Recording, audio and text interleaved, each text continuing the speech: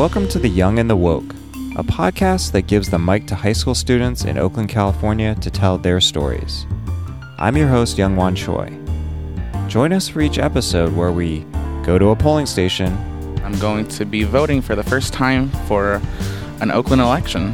We also ride the city bus. And my love for AC transit in general. And go on field trips. On this audio journey, keep your ears open for how students awaken to their sense of purpose and what helps them find their way. You can sleep later. It's time for The Young and the Woke. Tupac's poem, The Rose That Grew from Concrete, asks us to consider what we see when we look at students who've been raised in the most challenging of circumstances. Do we look at their bruised petals and condemn them? Or do we marvel at the fact of a rose growing from concrete? While some of Oakland's roses have grown up in manicured gardens with plentiful sunshine and fresh air, the vast majority are pushing up from concrete, surviving, and sometimes even thriving in spite of poverty, pollution, and violence. In our third episode, A Rose in Oakland's Concrete, we meet Midori Butler. My name is Midori Butler, and I go to Fremont High School, and I'm in the Media Academy. From a young age, I just knew that the environment that I was living in just wasn't a good environment. And I'd never been to anybody else's house, so I didn't know how they were living. But I knew that my mother was doing something that most other kids didn't deal with, because I had family members, cousins that were my age, and we attended the same school. And a lot of bullying took place along with the lifestyle I was going through. And then other kids started finding out that my mother did drugs, so that became a target. If they had something to say about me, they would talk about my mother being on drugs. And that's when I started realizing that other kids' parents weren't doing that, because they were using that as a way to basically say that I was lower than them. Started cooking on my own when I was 5 years old, because my parents, they didn't cook. My mom, occasionally she would cook French fries because she just liked French fries. Sometimes I would go over to my great-grandmother's house and I would just watch her cook. I remember there was this one time that I woke up in the morning and I was hungry, and our fridge was empty, but we had a box of Jiffy cornbread mix inside of our cabinet. So I was 5 and I woke up and I made cornbread myself, and my grandmother totally panicked because she didn't know I was in the kitchen. But if I hadn't have made it, I wouldn't have had breakfast that morning. Even the age that I am now, I'm still doing things that other people my age shouldn't have to do for themselves, like having to walk to the store by myself, having to teach myself about hygiene, helping myself with my homework, just learning about emotions and just every single aspect of life, doing my own hair, everything that comes to that. I didn't have any of that. Every day, students like Midori find ways to succeed despite incredible hardships. It's not that she's done it all by herself. There have been key adults and institutions who have stepped in to support her. Given all that she's overcome, she has an important perspective on what makes an effective teacher. Here, she shares some reflections on Fremont High School. So for going to Fremont, for the most part, they have really good teachers. The teachers are good because they take the time to get to know the students. And from my personal experience, they don't treat you like you're somebody that they don't want to be around. If you need help, they're willing to help you. If you want to talk about anything, they're willing to talk to you about it, even outside of class. For me personally, they never looked at me and was like, ugh, student. They kind of were people that I became friends with. And I think because of that, I took in more from them and I learned a lot more, and it made class fun. I asked Midori to tell us about one teacher she admires.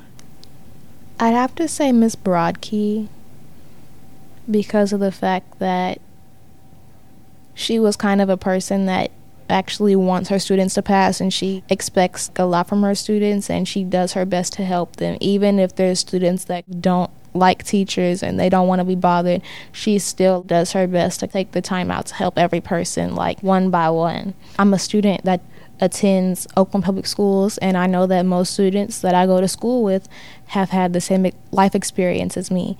And to know that when somebody doesn't take the time to get to know you and just judges you by your actions, it discourages people from wanting to learn. And I know that was my problem when I was younger. I had teachers that didn't want to get to know me. They just were asking what's wrong with me, not in a way to get to know what's actually wrong with me, but kind of in a way that they were saying you need to act normal or behave. That the reason why most people don't do good in school is because they can't even focus on school. They have a lot of other things to focus on outside of school. And I know that a lot of people that I grew up with, they have the most horrible grades ever, but it's because they're trying to survive and take care of their family because of, poverty and stuff like that. Getting to know students is the best way to help your entire class grow and succeed. It's this insight into teaching that has made Midori an invaluable asset to the Personnel Committee at Fremont High School. The Personnel Committee is a group of people, it's a team that does screening candidates, screening potential teachers that could work at Fremont the next year. How I chose to be on the Personnel Committee, that actually goes into what I said about being a good teacher and developing relationships with the students and not seeing me as I'm just a student. I actually developed relationships with them, and seeing that I wasn't getting paid to be on the Personnel Committee and all the meetings were after school and I could have been doing a lot of other things. I would stay after school for hours just to help interview with them. And I think the reason why is because I actually enjoyed being with my teachers. When Midori learned about OUSD's summer internship program, she chose to intern in the OUSD Talent Office and build off her experience with the Personnel Committee at Fremont. She and 500 other OUSD students interned at dozens of sites, including the Oakland Fire Department, Highland Hospital, East Bay Mud, the Port of Oakland, the Alameda Courthouse, BART, and the Cypress Mandela Training Center. These internships were an important opportunity for students to explore their interests and gain comfort navigating the world of work. Let's hear about Midori's internship experience. In OUSD Talent this summer, I actually created a candidate screening form, and now the whole talent department uses the screening form that I created, and it's just a screening form with questions to ask the candidate that are based on student perspective. The main categories that we have on the screening form are student creativity, student learning, student relationships. The questions are all based on those different categories, so by the questions after the interview, we determine how to rate them in what specific category. I think especially in Oakland, the student relationship piece is very important. The questions that are on the form are meant and designed to give the candidate a space to talk about student relationships. The pattern that was coming up with most people scoring low on student creativity and student relationships is kind of what separated all the candidates that we screened and made it really easy for us to figure out what candidates we wanted. And my internship with the OUSD Talent Department relates to my future because we're working in the office a lot and learning how to conduct yourself in the office, learning how to communicate with coworkers, and going through the hiring process really is preparing me for what I want to do in the future concerning being an entrepreneur. I asked her what kind of business she wanted to run. I do want to own multiple businesses. One of the things that I'm already working on right now is my skincare line.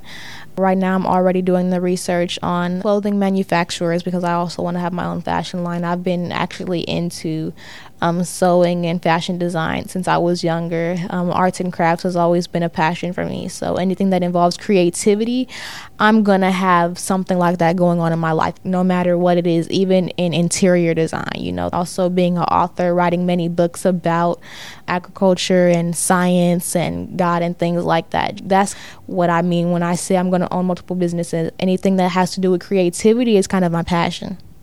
Yeah, I do have a lot of ambition. It's not like something that I have to develop. It's like things that I'm already doing, that I'm already into, that I just expand on. Because everything that I want to do, I'm already doing it. It's just I don't own my own business for it yet. Yet. But it's coming. Yeah, it's coming. Given how busy she'll be with all of these ventures, I wondered how Midori finds happiness. A life of happiness and being feeling fulfilled to me is just helping people. For me, I always knew that in my business, I don't want to be kind of like money greedy. My businesses will always be for the benefit of people.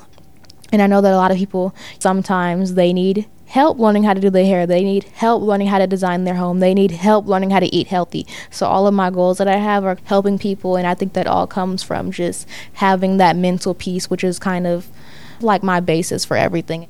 In Tupac's poem, the rose learns to walk, and by keeping its dreams, it learns to breathe fresh air. Midori is dreaming big and already making a difference on her community. She's helped OUSD's talent department focus on hiring teachers who value student relationships. When teachers value students, they're more likely to understand the circumstances of students' lives. Instead of criticizing the petals for having bruises, they love the resilient flowers in their classrooms. They encourage these flowers to hold on to their dreams. Midori's success in school has been in part because her teachers saw her as a rose. She has also had key opportunities as a student in OUSD, including the district's summer internship program. These experiences provide vital sunshine so her dreams can flower. It's up to all of us, parents, community members, businesses, and elected officials, to continue to do our part to break apart the concrete so more and more of Oakland's roses can flourish. One thing Oakland residents have done is pass Measure N. This parcel tax supports linked learning pathways in OUSD and provides critical funding to arrange internships for students like Midori. Experiences like summer internships and being in a pathway during the school year have contributed to an 8% increase in graduation over the past 2 years. And that's a wrap for this episode. Much love to Ayuma for the theme music. You can check him out at Ayuma Official on Spotify. That's AYUMA. Appreciations to Mr. Basta at Fremont High School for introducing me to Midori, and of course my deep gratitude to Midori for sharing her story. If you like this podcast, please subscribe to The Young and the Woke wherever you get your podcasts, and also rate and review on iTunes. And until next time, stay woke.